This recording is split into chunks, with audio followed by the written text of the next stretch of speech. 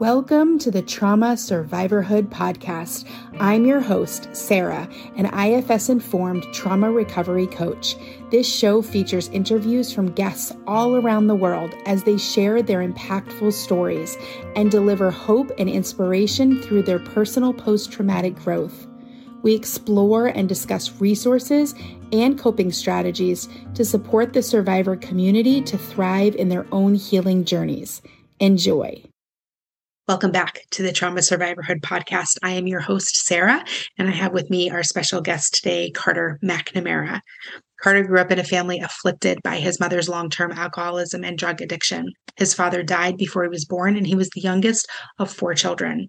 The older siblings dealt with his mother's physical and emotional abuse by moving out. His older siblings all left the house by the time Carter was 12.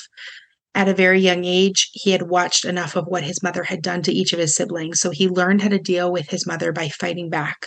He dealt with her rages by raging right back at her. He often took refuge by a local creek where he used a coffee can to dig himself a small hole where he could hide and no one could find him.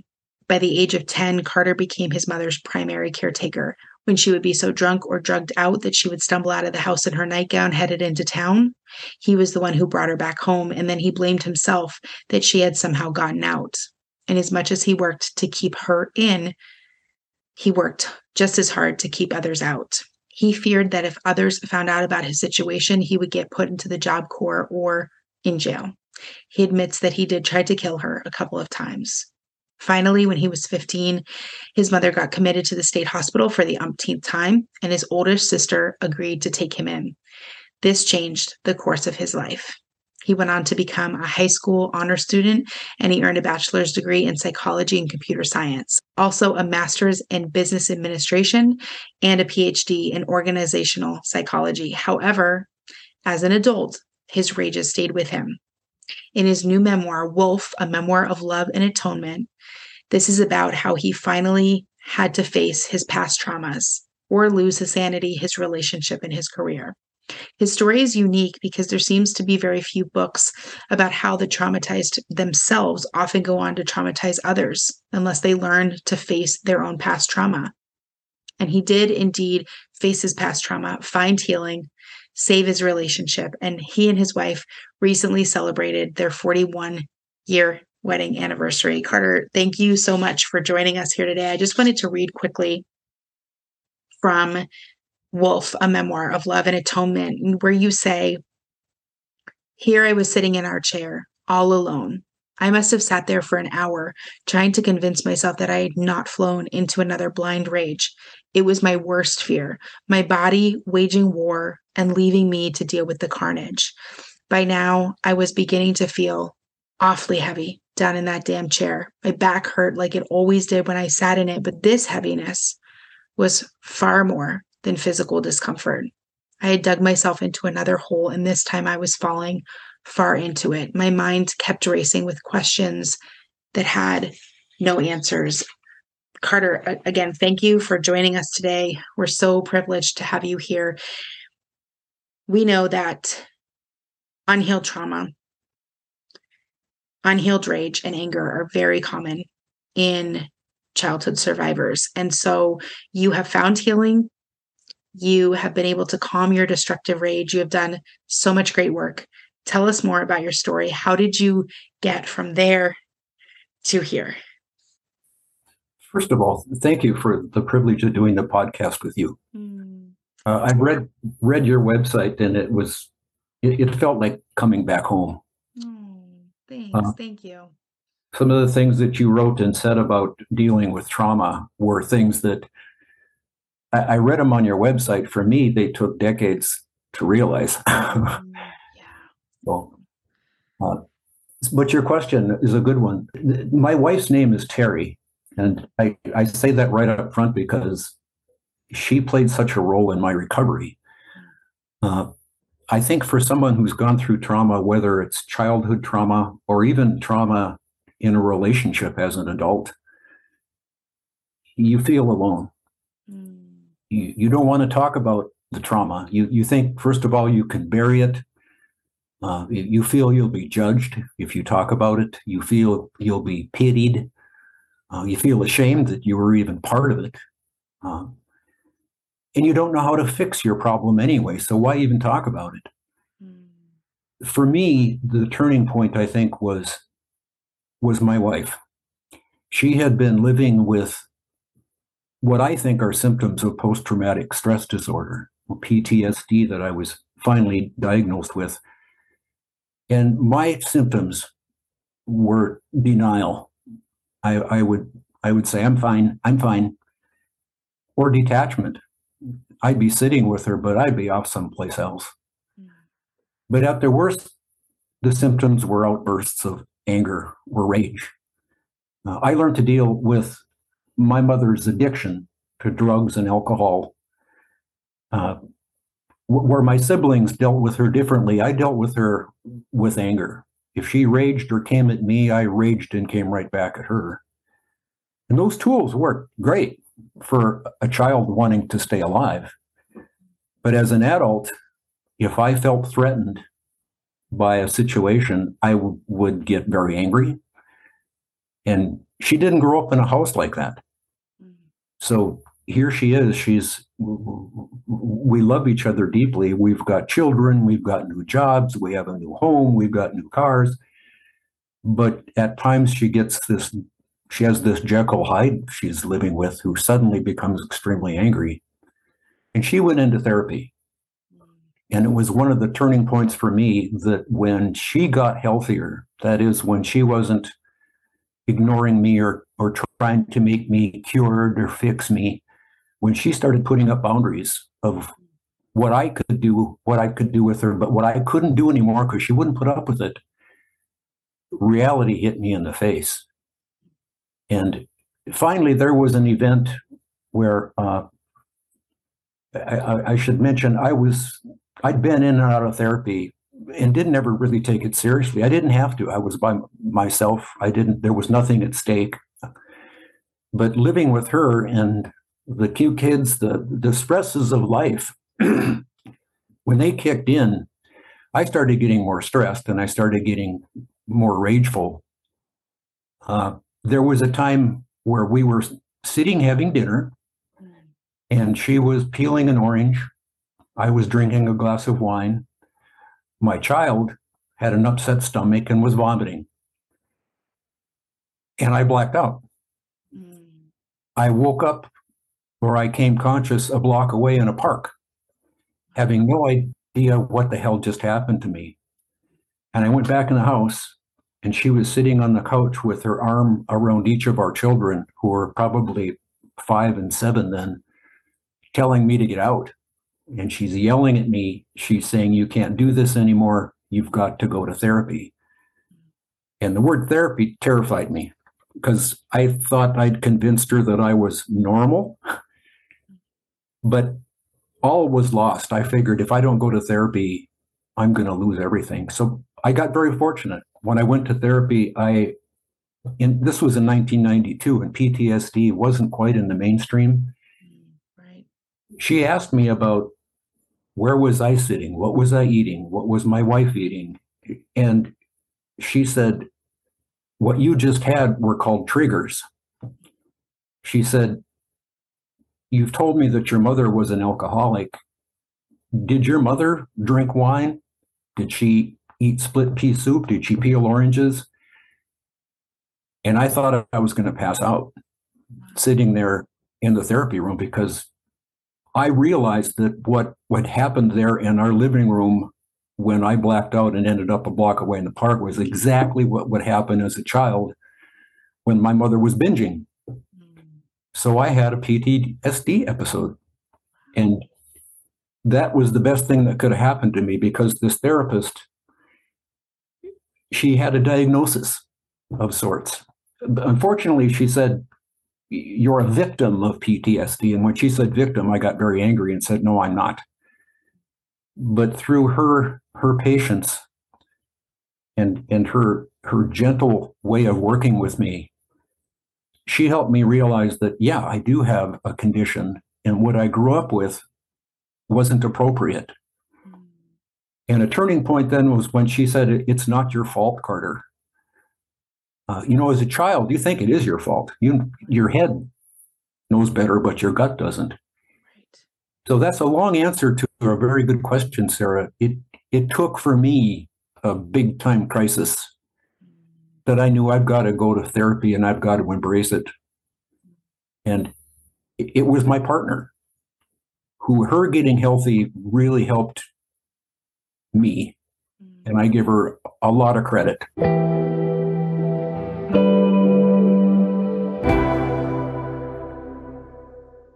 I heard you when you said, in the beginning with therapy, there wasn't anything at risk. There was nothing at stake. Right. And then you found Terry and you're together and you're in love and you have children. Now there's a lot at stake. So this process, what did this look like when you were working? Because now you're healing your own PTSD from your childhood while you're trying to heal your marriage and heal your relationship with your children. How is that working those things together in this synergy? I think I had two kinds of struggles. One was I had so many myths about therapy. And then secondly, concurrent to my own misunderstandings, my wife and I had two kids. We had new jobs. We just bought a house, had two cars, had a dog. All those stresses kept building. And my body was reminding me that, hey, this is stressful. My mind was saying that you can forget about all of this. But my symptoms of my post-traumatic stress disorder were getting worse and worse. And I'm in therapy, terrified in therapy. And I think the two things that really were breakthroughs for me was, number one, the therapist sat me down and asked me, what do you think about being in therapy? And I told her I was ashamed that I was mentally ill, that I'm broken, that it's my fault. And I told her all the reasons I didn't want to talk about the past, that I can't even remember it. I'm having blackouts. And she helped me realize that because you're in therapy, the people are not broken, the situation is. She said, your PTSD is a very normal reaction, Carter, to a very abnormal situation. And she helped me to kind of reframe that I'm not broken. It isn't my fault, that I don't have anything to be ashamed of, but I've got to take this therapy seriously or I'm going to lose my family. The other thing that helped me deal with the stresses especially was, in taking therapy seriously, I would write down notes. After each session, I go to a park and I would write down everything that was said, the insights I had from it, and I would work to try to share it with Terry, my partner. And that took a while, but she would listen. She didn't say, oh, that's too bad. She didn't interrupt me and try to give me advice. She didn't try to fix me. She never interrupted me and said, well, I know somebody who had it just as bad. Because of the way she listened to me, I think our relationship grew. It became, where I thought we were really honest with each other, we became completely authentic. I was able to accept myself and feel accepted. I'd never really grown up with unconditional love. Once I felt it, I had this great big safety net, Sarah.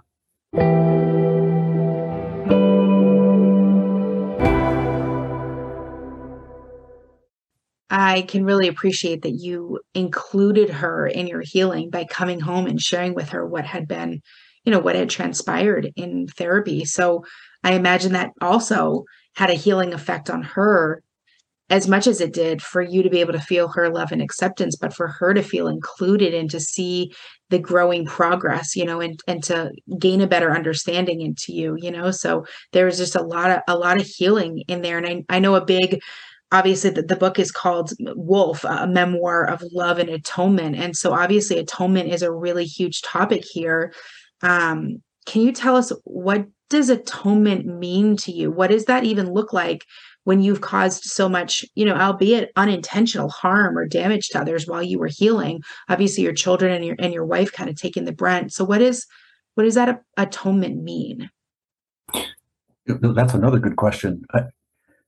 In my therapy, I began reading everything I could about post-traumatic stress disorder. I read everything I could about being an adult child of an alcoholic. I read memoirs. My shelf here is stacked with them. What I wasn't encountering was, what do you do when you're going through therapy and you realize that in not facing your past, you yourself caused a lot of trauma in your immediate family? And I think it came to me because I'd grown up feeling guilt about being Carter. They say that guilt is feeling bad about an event, and shame is feeling bad about yourself. Right. Shame is guilt that you're even alive. Guilt was a natural emotion for me. And I knew when I was even nearing the end of my therapy, which included one-on-one therapy and then group therapy. I'm not a veteran, but I was in a group of veterans. They started talking about how bad they felt about what they'd done to their wives and their kids. And when they would say that, I would feel like I just stepped into a cold shower. Wow. And I knew something was really wrong. It kept haunting me. And I think I was telling my wife about this, and I just found myself crying. I was sobbing, and I just kept saying, I'm sorry, I'm sorry. And she kept saying, it's not your fault. As the therapist had said, your childhood is not your fault. The trauma you went through is not your fault. I kept saying, yes, it is. And it hit me. I was sitting at a kitchen table, and it hit me. My children grew up with me raging at them at times. And I didn't want to expire in this life taking that with me, the guilt of all of that. And so I knew I needed to tell my kids, I needed to convey to my kids that I love them and I respect them enough to tell them the truth. I need to respect them enough to know that they knew I was hiding something from them. I'll tell you just a quick side story. It's the thing that made me start writing the book. My daughter and I go up on a retreat every winter to the northern woods in Minnesota, and we use the time to reflect on the past year and what's in the coming year. And she was a new young mother talking about raising children and wanting to be a good parent. And kind of in an offhand way, she said, well, I hope that nothing so painful happens that I can't still tell them the truth. And then she said, my brother and I, and this is my daughter talking about my son, her brother, she said, we both knew we should never ask you about your childhood. And then she went on talking. And I could feel my face get hot, red hot. I was really angry. And I was angry because she confronted me with that. But she was telling the truth. For 18 years, 19 years, they lived in this house. They never asked me about my childhood. And in my therapy, when I realized they'd grown up with half of a dad, I realized again, I don't want them to live a lie like I grew up with my mother, who was never telling the truth. So I actually, in baby boomer fashion, I went out and started researching, how do you say I'm sorry? How do I atone for what it is that I did to my family? And I realized it's not as easy as just saying sorry. Right. It's that you need to think about what you did to that person. How did they probably feel when you did it? What could you do to make amends to them? And then you can say, I'm sorry, and ask for forgiveness, but it's up to them. And so I sat down with, my wife, and then with my daughter, and then with my son, and went through kind of a procedure like that, saying to my daughter and my son, you grew up with a father who was flaming into rages and would never tell you why. And I told them, I have some reasons. They're not excuses, but I had some reasons. And here's some of the things I grew up with my mother. And again, this is telling them for the first time after 30 years. And what Oprah Winfrey says, if you forgive somebody, you're not doing it for them, you're doing it for yourself. Right. And she was spot on, because I felt like I had stepped into a cool shower on a hot day. Each of them, especially my daughter, said, I didn't know you went through that. And she was emotional. And she said, there's two kinds of forgiveness. And I put this in my memoir, The Wolf Book. She said, there's intellectual forgiveness. There's forgiveness on an emotional level.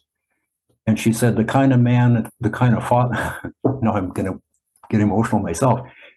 She said, the kind of father that you turned out to be, I forgive you. She said, the kind of situation you went through, I forgive you. But she thanked me for telling her some of my background. My son did not forgive me. He was much more sensitive than my daughter. And I think he still carries some of the same feelings and symptoms, Sarah, that I did about my mother. But the atonement also carried into, and here's where some people might think the book is bizarre, or therapists might even question me, but my mother died when I was in my early 20s. And for the next 40 years, whenever I made a mistake as an adult, I would never blame myself. I would just say privately to myself, well, I grew up in a terrible childhood, and it's not my fault because I had a terrible mother. I would think that. 40 years after she was dead, I was still scapegoating her. My therapy had several breakthroughs for me, one of which was to realize my mother she was an addict. She was a human being who was a drug addict and an alcoholic. But she was a human being. And it's cliche to say that she was not perfect. That's not the point. Is she was struggling probably with pain that she had as a child. We've learned about something called epigenetics, where trauma can actually be inherited. Yeah, generational trauma, yeah. So she probably inherited her own issues, just like I inherited from her. So in the book, I describe how I sat down with a picture of her and thought about my past, thought about my therapy, and talked to Terry. And I was able to forgive my mother. Now, I should add quickly, there's a lot of belief currently in the literature about recovery from trauma that you don't have to forgive your abuser. And I agree. Right. It just worked for me. I'm not saying it has to be in recovery for other people. Everybody's different that way. But you'd asked about the atonement. And for me, it was a key aspect of my recovery. I wish people would write about it more. The atonement that accounted a lot for me was atoning to my family. That, doggone it, I had reasons for my rages when they were little, but I didn't have excuses. So thank you. Thank you for mentioning that.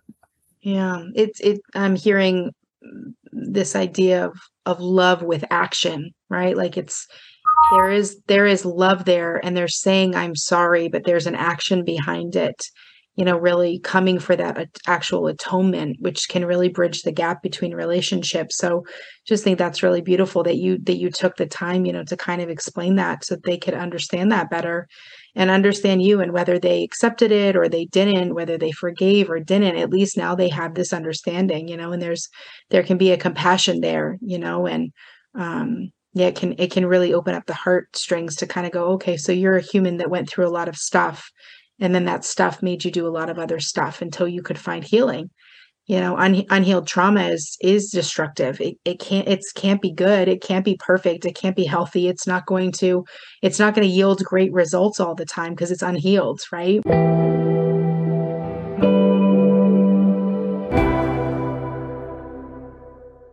You mentioned a key aspect of your therapy because you went from private therapy into support group therapy. And I know that really agree with that peer support group model. Can you tell us a little bit about what that is and why do you recommend that for trauma survivors?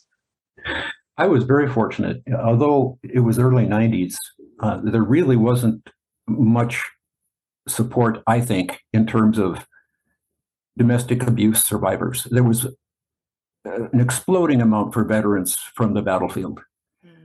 And my one-on-one therapist knew somebody who was facilitating group therapy for PTSD. And it was a group that had a domestic abuse survivor as a member. And so I was accepted into that group. And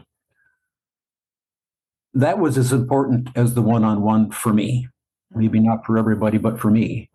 There were 4 vets who talked about battlefield experience, but the other domestic abuse survivor, including me, we could relate to everything the soldiers were saying about what they'd done on the battlefield and vice versa. One of the greatest outcomes there I got from one-on-one therapy and group therapy was I had a chance to just be honest and feel someone listen to me. I felt validated. I'd grown up with the exact opposite as a child. I wanted to find a way where people could get together, even informally, and listen to each other in a trusting environment, share where they're at right now, and like you'd said a few minutes ago, find a way to act on it, to take action on it. And I quit a full-time job in which I was making a lot of money just so I could do the research to find a way that we could create then what I call peer support groups. Some people would call them peer coaching groups now. But I got very fortunate that I found a job with a nonprofit that got a 2-year grant from a private individual for me to go off and do my research. And what I found was if I got small groups of people together who had something in common and they learned the basics about how do you listen to somebody and not interrupt, don't solve their problem, don't fix them, but just listen. And if you help them come to something they can do, however small or realistic about their situation, then they'll always keep coming back to the meetings. People who are busy won't go to meetings unless they get their needs met. And in this group format that I was doing the research on, we came up with a simple framework where 5 to 6 people meet. They each get individual time to say what's going on with you now that's important. And we didn't talk about the past. They talked about what's going on now. And it was very what they call strength-based now. So they would talk about their hopes, their visions, their dreams. What is it that they want to end up doing? What would that look like?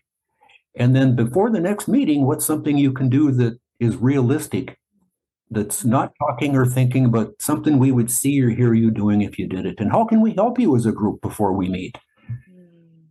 That little simple framework took off. But the key thing was not solving the problem. The listening was handy, yeah. But the bottom line was when people were in that meeting, they felt authentic. They were honored and listened to in a way that was non-judgmental.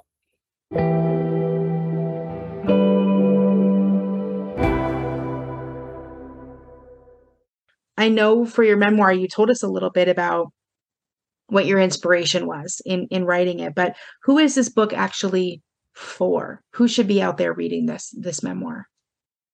I wrote the book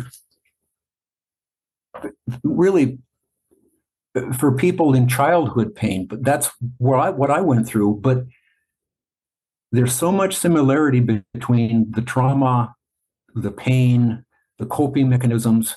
the therapy of an adult in a terrible relationship or a relationship that isn't thriving. Similarity to that as a helpless child who is living in a horror twilight zone. So I wrote the book for both. And I'm glad in the podcast that we've been able to make that clear. The book would be very useful to somebody in a relationship who wants it to be more honest. For somebody who wants to help their partner start to share, who wants to be there for their partner. And it's also how that traumatized adult partner can begin to talk.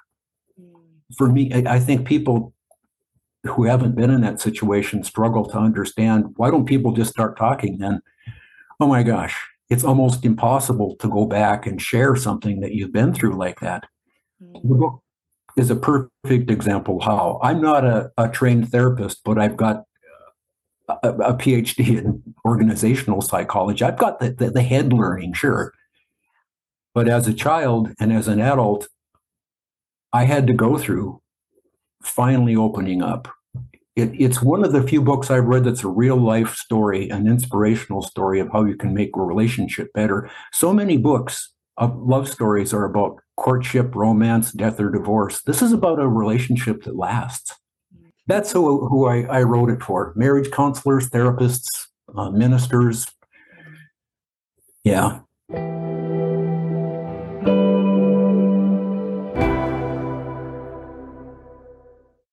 I always like to ask all of our guests, it sounds like obviously this therapist and then the group therapy that you were able to be in were really just very, very valuable resources for you. Was there anything else when you were in your journey, in your healing journey, that were catalyst in that healing?